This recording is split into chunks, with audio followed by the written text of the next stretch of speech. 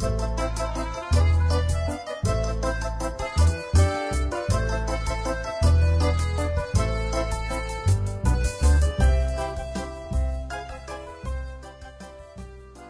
and thanks for checking in and listening to Just Because Art.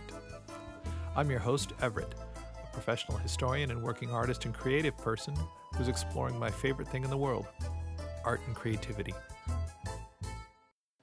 This podcast is about an everyday creative person exploring art and creativity from their studio. And yep, you guessed it, I can't go outside right now. None of us can. So I'm bringing interesting friends and people to me, and by extension, hopefully to you. I think we can all use something uplifting like art and creativity right now. It's what gets me through the day, every day of my life. So without further ado, break out your box of crayons and coloring book, or your watercolors, and let's get this show on the road.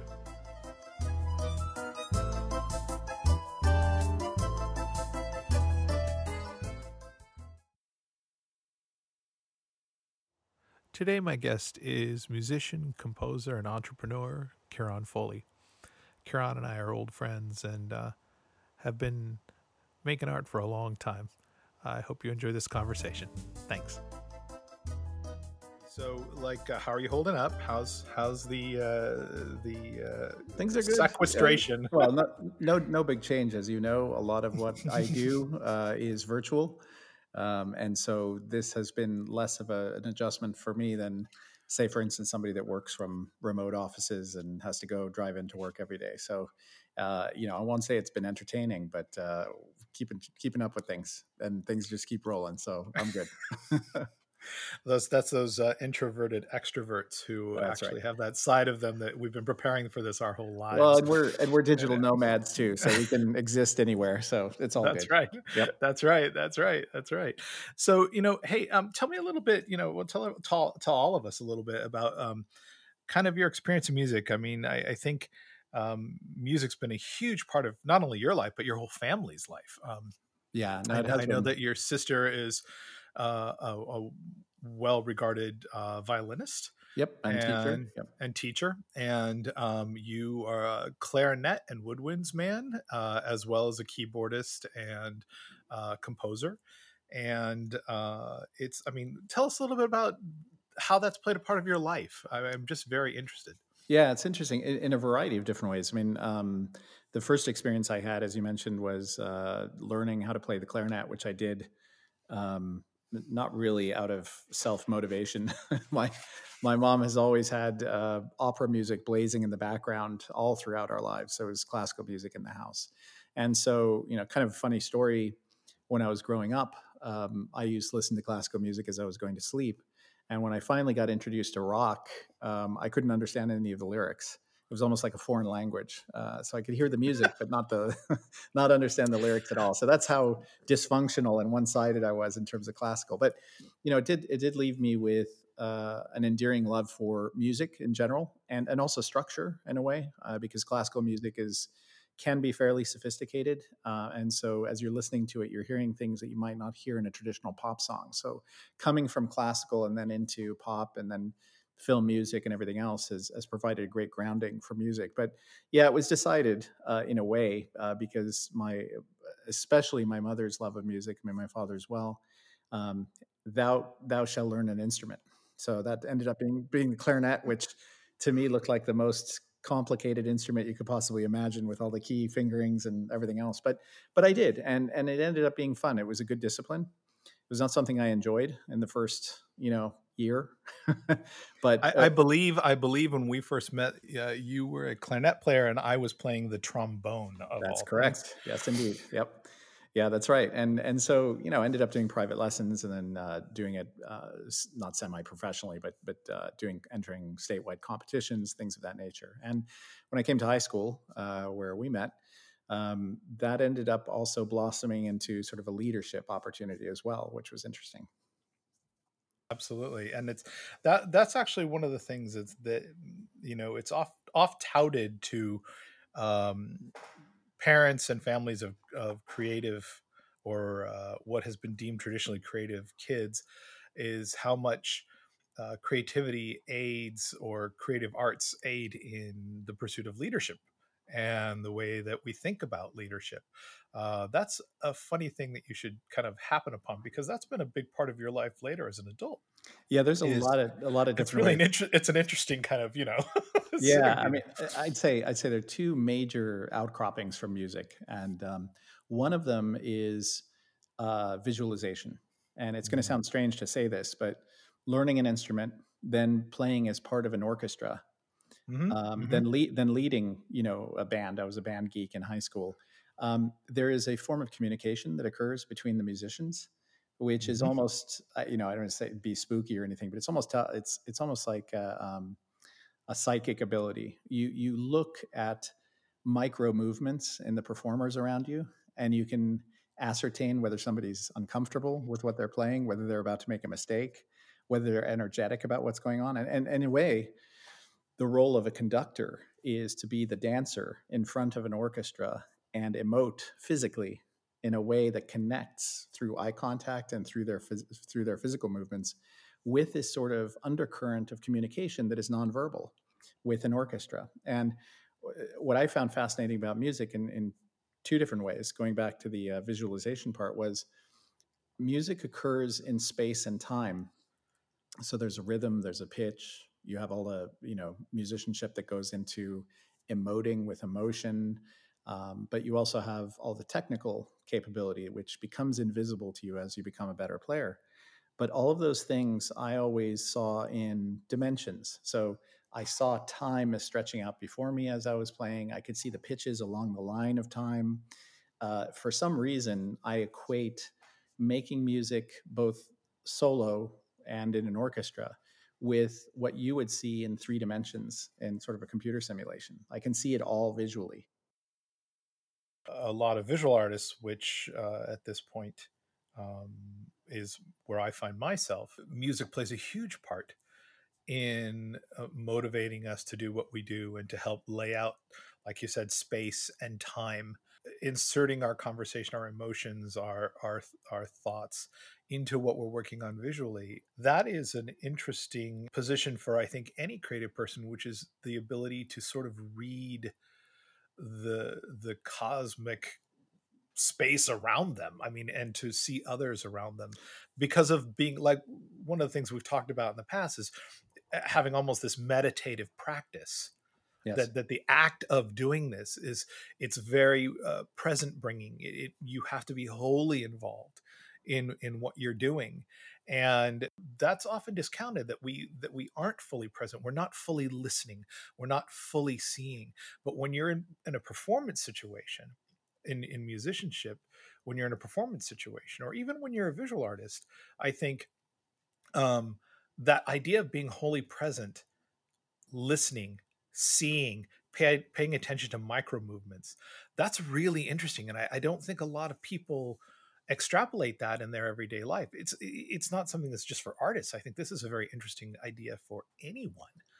Well, there's a lot to unpack there. So, absolutely, when you're practicing alone on an instrument that's difficult, or you're trying to attain a certain level of proficiency at whatever skill, when you're doing that, when you're applying that type of discipline, it becomes about being in the moment. It becomes about focus and concentration and being aware. Um, Likewise, whether you're playing alone or with a group, there's a groove that happens, right? So whether it's a classical orchestra or it's a rock band, there's a general feeling within that group. It can be positive, it can be negative, it can be things are gelling right now or they're not. There is a group meditation going on. There's a focus Mm-hmm. on we're Yep. all together, right? We're in the flow, and creativity in general across a wide variety of different disciplines. You hear that word flow a lot, and I think that's something that also describes traditional meditation. This idea of being present in Mm-hmm. the moment. So that's hugely important. The other piece to it, which is still confounding, is how it connects with our emotions. Mm-hmm. How for some people, a piece of music might make you cry instantly. Others may connect memories or a specific circumstance to music. And for others, there's a technical delight as well. So there are different types of music. There's very emotional music and there's very technical music. But all of this seems to jibe with something in us internally, something that is intrinsic. Don't know what that is, but it's certainly something that has motivated me throughout my life, both as a listener and a performer. And I've been lucky enough to be able to perform it and yet also be able to enjoy it, which is tough because when you see the sausage being made, sometimes that could result in you being Sure. jaded. I think it's very interesting, though, this notion of it seems to me that you're suggesting the notion of empathy. Art is a wonderful place, if nothing else, to be in constant practice of empathy. And again, it circles back in my mind to conversations we've had on leadership. You talk about music bringing you into roles of leadership when you were in school. And these practices, meditation, empathy, paying attention to microsigns on a team, reading the stability of the team, that kind of thing. To me, that's really interesting because in the work that you're doing now, not only as a creative and a musician, but as an entrepreneur, these things feel to me when we talk about it like they cross over with you. Is that true? Yeah, and I think that's one of the big lessons, and again, I don't purport to be an expert in any of these things. I'm just a student. There are no experts Yeah, here. No, I no, try please. to try to apply them. But the No, way nobody's claiming anything. but the way I look at them is everything is related to everything else, and so there is no such thing as a business person versus an artist versus a scientist versus fill in the blank. We're all human beings who have an experience, and each one of us have uh, attenuated certain experiences through circumstance or through self-motivated motivation, and so we'll have a balance of those different elements. What I think is happening today is, I'm not sure whether it's pure empathy or it's really projection. So that's an interesting question. So here's the thing: if I listen to a piece of music and I have a certain emotional response to that piece of music, that's going to be based upon my experience. Now, you may also feel a certain way towards that music, but the baggage that you bring to the table may be completely different.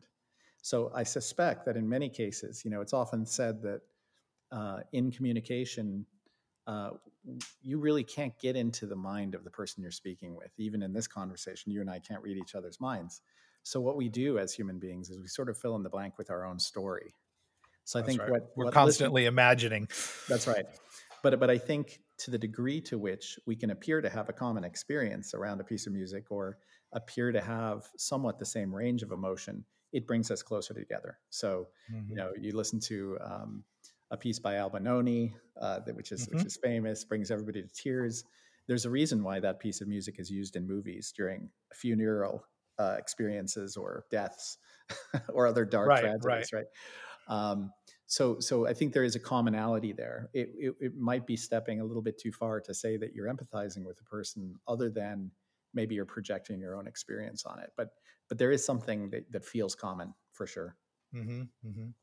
And what role do you think that the idea of commonality and understanding commonality or imagining commonality plays in your work right now? I mean, I think that's. I mean, you're very good at. I think, as having been friends for so long, it's really interesting to see you both as a creative, which we've shared our whole lives, but also to watch you as a business person and an entrepreneur, and how that communication, those teams, how does that inform you at this point? Where are you going with that? So again, one and the same in the sense that think for a moment, and I'm not talking about large companies that are bureaucratic and they're big machinery that's simply operating right now, right? Right, But yeah, I'm thinking of specific, like, would you be interested in talking about specific models or ideas that you have? yeah, no, but let's take it down to the sort of fundamental level of starting a company, for instance, right? Which is Perfect. something that Great. I've been lucky to be involved with, numerous times. Um, think of the word company for a moment. You're in the company of people. It's all about people. It's all yeah, go I always think of it theatrically, but ahead. Right, but it's a bunch of people coming together right. with somewhat of a common cause, with a purpose. And companies are no different just because they're a business. There's often a delineation made, again, between artists and business people and scientists and others. And I don't see that. there are different motivations that different people might have. There are different endpoints that they might want to see. But but by and large, when you look at a collection of people, all of the same elements are involved. So when you start a company and you're building a business, uh, you have to motivate people. They have to motivate themselves. They motivate you. You all believe in something. You all can see something. There's a reason for you to be together. There's a purpose. Mm. Um, and in the execution of that purpose, you also happen to form some very deep relationships as well, if you're lucky. So you can have some very creative relationships with people within those circumstances. Um, fighting the dragon, solving problems, getting through really tough times, exactly the same way that you would say, for instance, as part of an artist colony or a part of an orchestra or whatever. There is no difference there. So for me, the act of creating a business or being part of a team that creates a business and tries to get it off the ground and then tries to grow it has been very satisfying from a creative perspective, because it plies a lot of different disciplines, a lot of different interests that I have, ranging from marketing and creative creation of videos, audio, writing, all the way to psychology and understanding how people operate and how people come together to actually do this stuff. So it's really just a collection of people creating things, at the end of the day. Mm. I think we get confused later on once companies are up and running, and we get confused by verbiage around business in air quotes, shareholders' interests, stocks, the valuation of a company, the money that specific founders might or might not make, salaries, things like that. Those are just components. But at the core of it, the very successful companies, they are no more than a group of people who really do believe in what they're doing, and they're working together with a common vision to overcome obstacles and achieve something. That's it. Right. I think of things. I mean, one of the companies that seems to have a lot of that type of characteristic that you can easily talk about is something like Patagonia. I think who have done a really nice job of that. Very creative folks working together, kind of common causes. Very.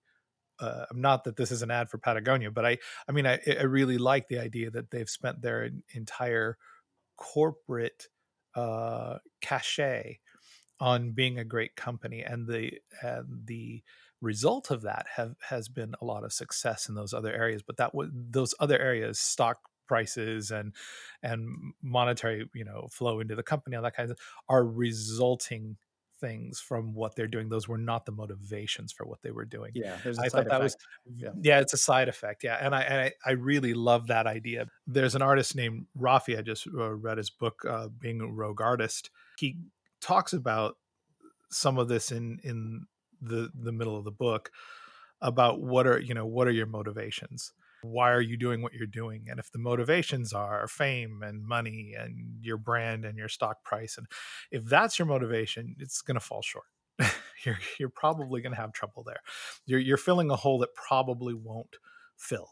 That there's this wonderful idea about actually working on something to work on it purely for the joy of working on it, and doing it because it's satisfying in and of itself to be an artist working on that. Sure. What do you have to say about something like that?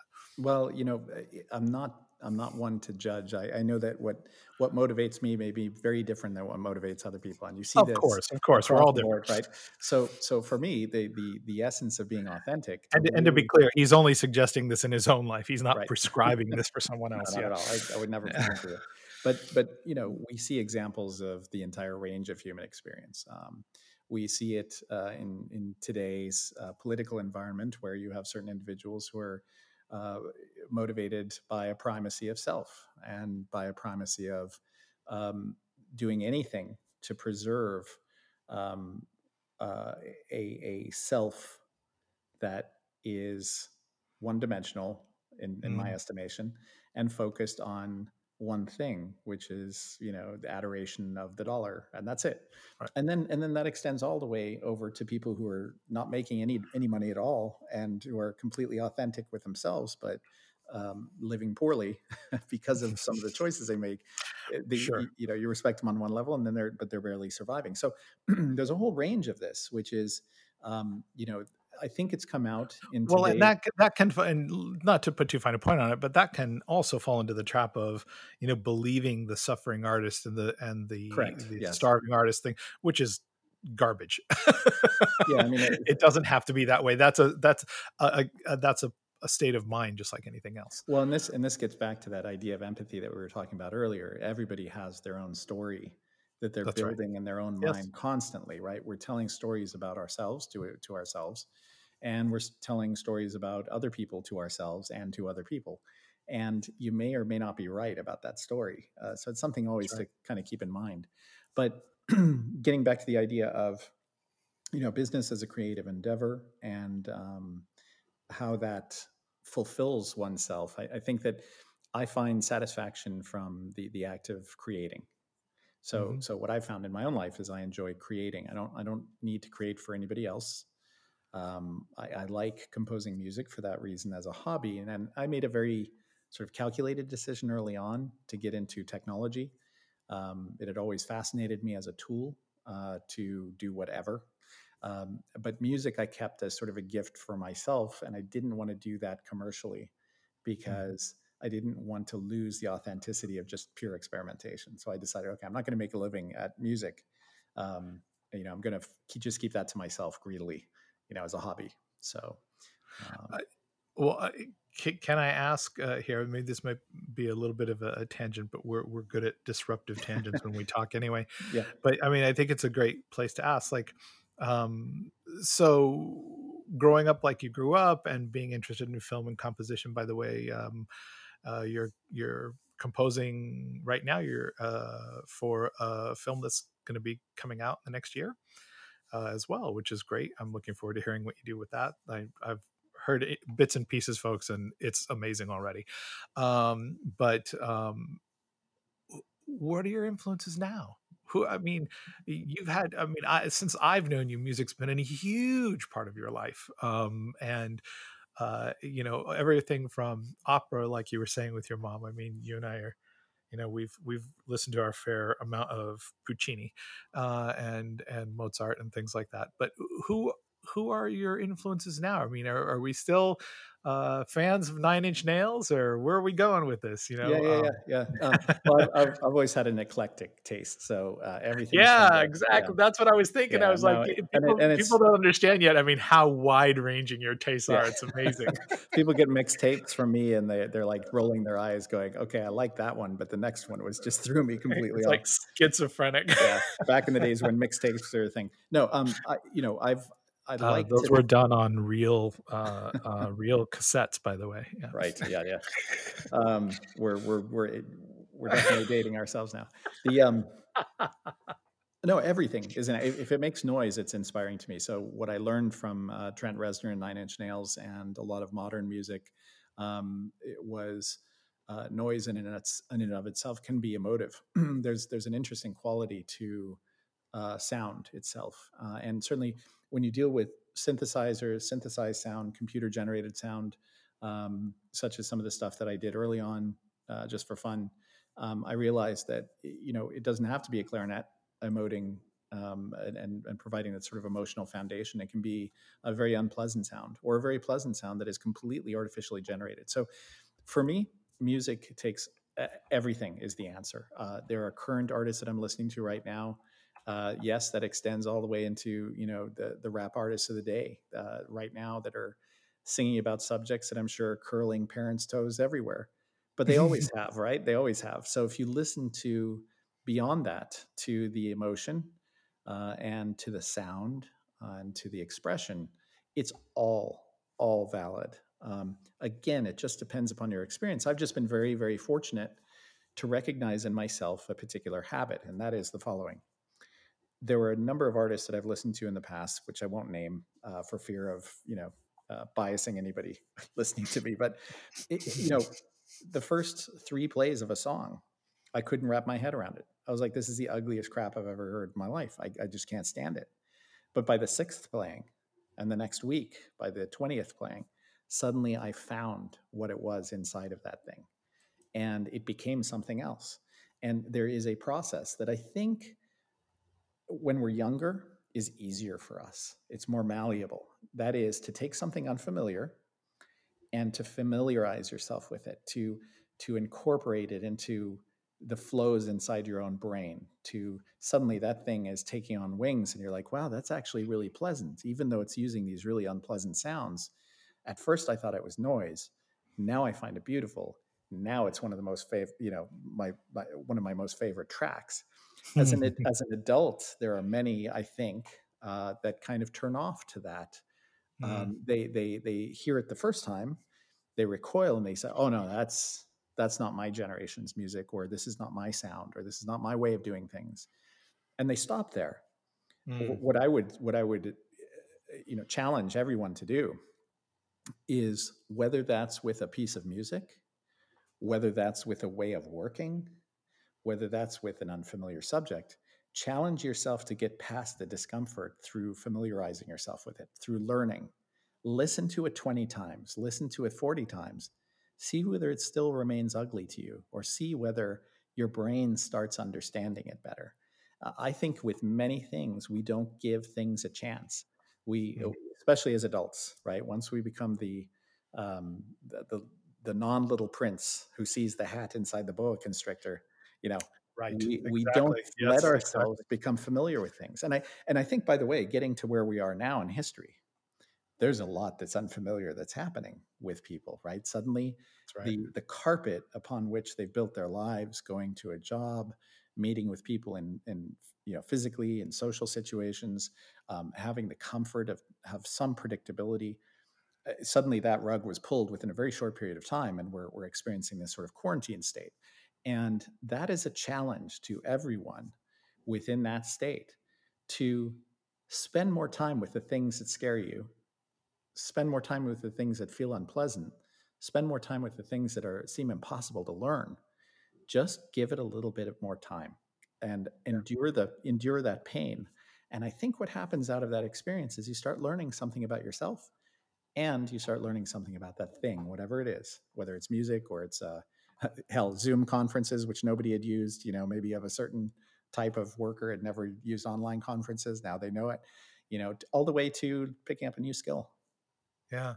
I mean, and this is something that's often talked about by curators and artists and of all ilk, is how much time do you give something when you look at it? How much time do you give something when you listen to it? Sometimes you have to leave the room and come back. Yes. Sometimes, like you said, you have to leave the room and come back 20 times. And sometimes you have to leave the room for 2 years. God knows, when people you, speak to me, they you often know, leave the room for 20 years, and then they come back later and say, you know what, I was right the first time. but it's, I mean, that is kind of what's interesting is I think that challenge of a different point of view, and I think that's exactly the beautiful thing about going into and exploring creativity and the creative urge in people. Well, um I have a theory about that too. It's more than point of view. It's also, your brain takes time to get into the groove. And so, yes, yeah, I'll absolutely, I'll throw an idea out there. yeah, Like, let's say you listen to a piece of music and it just doesn't, re- it does not connect with you. Okay, so you're listening to it. It may take time for your neurons, for your brain, for your emotions to start picking up on little things that it does like in there. Once it does that, our pattern recognizer, this incredible brain between our ears, it's a huge pattern recognizer. And so all that's happening there is you're feeling friction between the patterns that you're familiar with and the patterns that are coming in that are totally new. Guess what happens after you listen to that pattern 20, 30 times? You start picking out what you like about it and how it associates with the that's other right, patterns. that's And right. that's how we begin to like things. And it just takes that experience, I think. And even if not like that, we come to an understanding with it. Correct. Yes. Yeah. And now that's an interesting exercise. Actually, it might be something maybe folks in comments and things can do this.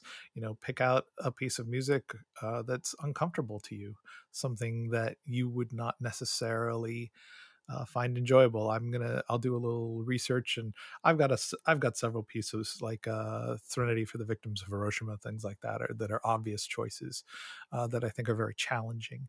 And you know, that whole question about reapproaching it multiple times until it affects you negatively or positively, until you come to an understanding with the piece. That's interesting, but I'm sure it's more than one piece. Is the just approaching something though that you would challenge you and to listen to it, and then we'd love to hear comments about it. Yeah, I'd love as an idea, maybe keep a little diary each time you listen to the thing, and Oh, that's a great idea. I love it. write down what you feel, and number two, what images come into your head, and see how that changes over time. Perhaps, maybe it doesn't. Who knows? Yeah, But that's a great I idea. think and this leads us, and I don't mean to keep bringing this back to sort of political situations, but I think it's just a human experience. I think this has direct correlation with what's happening, especially in the United States and elsewhere around the world, where we've heard talk about people galvanizing and sort of polar opposite perspectives and Mhm. opinions. We feel, Binary thinking. yeah, it's often expressed that we are more divided than ever, and these sort of Mm, dramatic language and what mm, have you. I think most of us recognize that we're made of the same stuff, and we actually have more in common than not. The yeah. challenge here is what I perceive is that when we're in discourse with someone else, when we're talking to them about our perspective, think of that as a piece of music for a moment, right? And let's hear that musician play their instrument. Now that instrument may be saying things you don't want to hear at all, but try to understand it by listening to it a few more times and asking questions of it, not blurting back a retort, but having a conversation with it. And I think this is the way that you don't necessarily agree with the other person. I don't necessarily like every piece of music, but I come to an understanding of it. And I think that's what we're missing here is we are almost acting as if we're going through a catalog of music and we're listening to songs for the first time, and within 30 seconds of listening to that song, we're turning it off. And Yeah. you'll never come to an understanding that way. It does take time, and it does take, as you mentioned earlier, sort of a level of empathy, but it also takes some pattern matching, because you may find some patterns that are actually work together where you're like, you know what, we do share this pattern, but not that one. Okay, now I understand a little bit more. And it's not with a view towards changing, right? I'm not going to change the piece of music that I'm listening to. I'm not going to change its mind. I'm not going to change the way that it is, but I can at least better myself by incorporating some of that and understanding a little bit better. And that, by the way, Av, to your point about leadership, that is part of what leadership is. You're going to work with all sorts of different people, right, in situations when you come together as a company. In fact, it's better to work with people who don't agree with you and who have completely differing opinions. How do you do that if you're just arguing at each other and turning each other off in the first 2 seconds? You don't. So that's how Absolutely. things get done. You know. Absolutely, absolutely, and I think it's a very interesting point to bring up, uh, uh, issues of, uh, again, communication. That there's room to, even in communication between us as people. Sometimes you walk out of the room and think about it for a minute, and then come back and re-examine what's going on. And it's amazing how many times, I don't know, personally in my life, that, I mean, I have a lot of friends that I don't agree with necessarily on certain aspects of life and politics and things in the United States, but um, I find it interesting to walk away from a conversation for a minute, to come back and maybe reapproach it from a different angle, and talk about it, not with an idea of changing someone's mind, but with trying to understand and trying to Yeah. listen. And like you were saying with the meshing, the overlaps, I think we often see that the overlaps, the concerns, things like that, tend to be more in common, have more commonality than they have difference. It's just the approach to dealing with that problem or issue tends to come from different life experiences and different ways of thinking about the world. That's not wrong or right. It just is inherent in every person that you meet, including ourselves, with our own biases and problems and our own imagination and our own tapes that we play in our heads that may be wrong or right at any given time. That's right. Uh, so, And it's amazing how much that is art is a reflection of all of that. Yeah, and that level of I'll call it personalization, but one of the metaphors I use or visualizations I use when we're talking about companies, especially with young founders, is, let's say, picture the company that you're building or the product that you're building as a tree in the center of the room, right? You're planting a seedling, you're going to grow in water and feed this tree, but you're going to do it as a team, and each of you brings something to the table to do that. This tree is not a reflection of any one of you in toto. It is not you. And you'll find this thing, founderitis, this idea that an early stage entrepreneur perhaps gets so attached to their business or their idea that they develop an ego, an arrogance, personalization around it. They get so attached to it that they can't see its faults. And that, in every mode of thinking in life, is the wrong thing to do. You don't attach yourself to central ideas. You can still believe what you believe. You can still hold true to your values, to your integrity, to those things that you hold dear in terms of opinions. However, when you're dealing, say, for instance, in a group situation, whether you're creating a piece of music or you're building a company or you're having an argument with someone in a cafe, it helps to depersonalize the thing that you're talking about, and both of you attack that thing separately from yourself. That's a hugely powerful tool to have, because it allows you to have unconstrained conversations and even fights and debates over an idea instead of each other. And then you can take from that center thing that you're arguing about, you can take back the pieces that are yours. The other person can take pieces that are theirs. But you've now sat at a table with someone that had, you know, 30 minutes of ideas instead of cutting off the whole thing because you feel emotionally hurt. It's an incredible skill to be able to divorce yourself from things and to look at them as independent of yourself. Um, and those can include, obviously, political ideas, musical ideas, directions for companies, whether to fire or hire someone. All these different, they're all related. If you personalize everything, you're going nowhere. You're absolutely going nowhere, because you will end the conversation before it begins. I love it. Well, we're kind of hitting our mark here. Do you have anything that you want to schlep openly? I mean, hopefully I'm going to get you on lots of times, and hopefully I can involve you in conversations with a lot of other artists. I've been putting the word out that I've started doing this, and I'm getting a lot of really positive feedback from folks that they want to come on and do this. Well, hopefully they listen to this and they don't tune out, in an early segment. But no, I'm not here to schlep anything at this point. I'm working on a number of different projects, but they're kind of under the hood. Under the But hood. I would say that uh, other than the rambling conversation, I think there's a lot to unpack in terms of creativity. And even to call it just creativity, I'm not sure that that's. I don't know No, what it's the not. correct, right? I don't know what it Well, is, but like the whole point of these podcasts for me at this point is to start out with a concept and then just go on and start the walk, and then when you get to the end, stop. the only And thing I I think would that's interesting. what I would leave people with, whoever's listening, and this is said before, so none of my ideas are original at this point, as is most art derived from something else. If you're not feeling discomfort, then you're not learning, and I think Mm, one of the central tenets to today, because things are changing so fast, and even for technologists, things are changing fast, and they're only speeding up, and I don't see an end to mm, that. It's the ability to be able to remain still in that storm, to know yourself, to remain calm and be able to hold and ground yourself to what's real for you, whatever that means. And we can explore that in other podcasts. your Um, truth. yep. While at the same time being completely open to all of the discomfort that this brings, because Hmm. the discomfort is a wonderful place.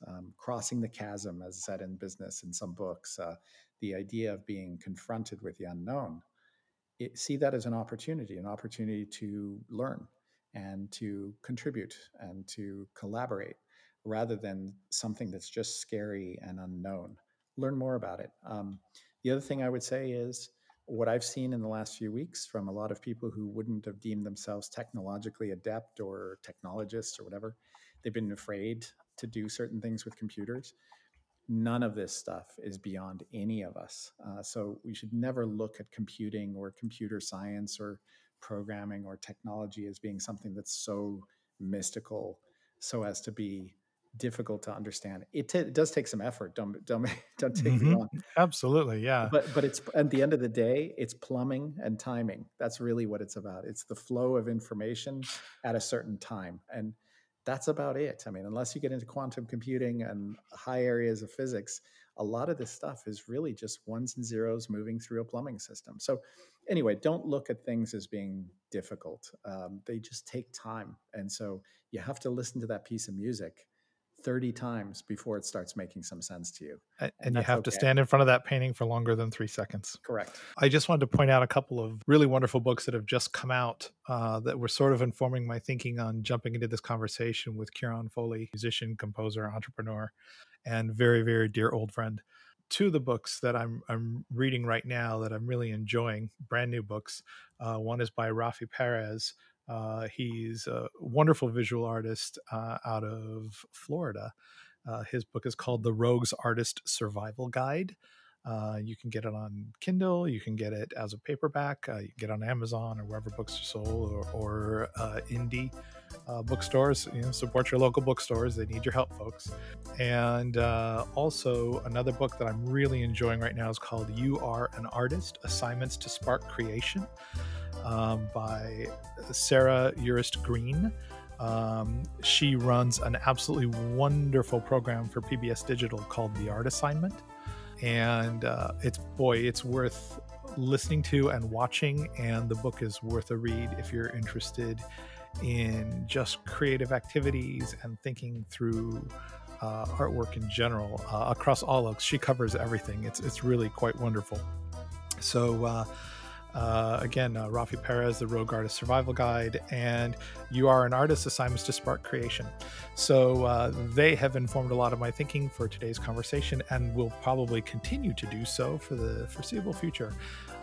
Again, thanks to Kieran Foley, and thank you for his insight. Thank you, man. I appreciate it. No, thanks for having me on. And next time, let's talk a little bit about VR as well, and virtual environments and emotional in the virtual world too. Ooh, that sounds fun. And we can talk about media art. That would be Perfect. terrific. All right.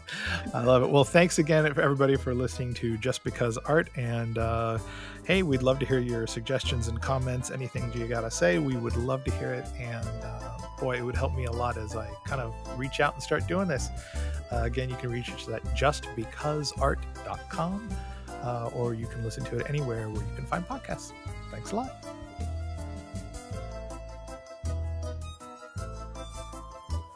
Thanks for listening and checking in with Just Because Art. Again, I'm your host, Everett.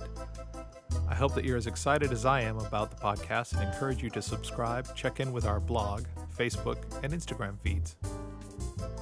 I genuinely hope that the podcast can brighten your day and make you a real fan.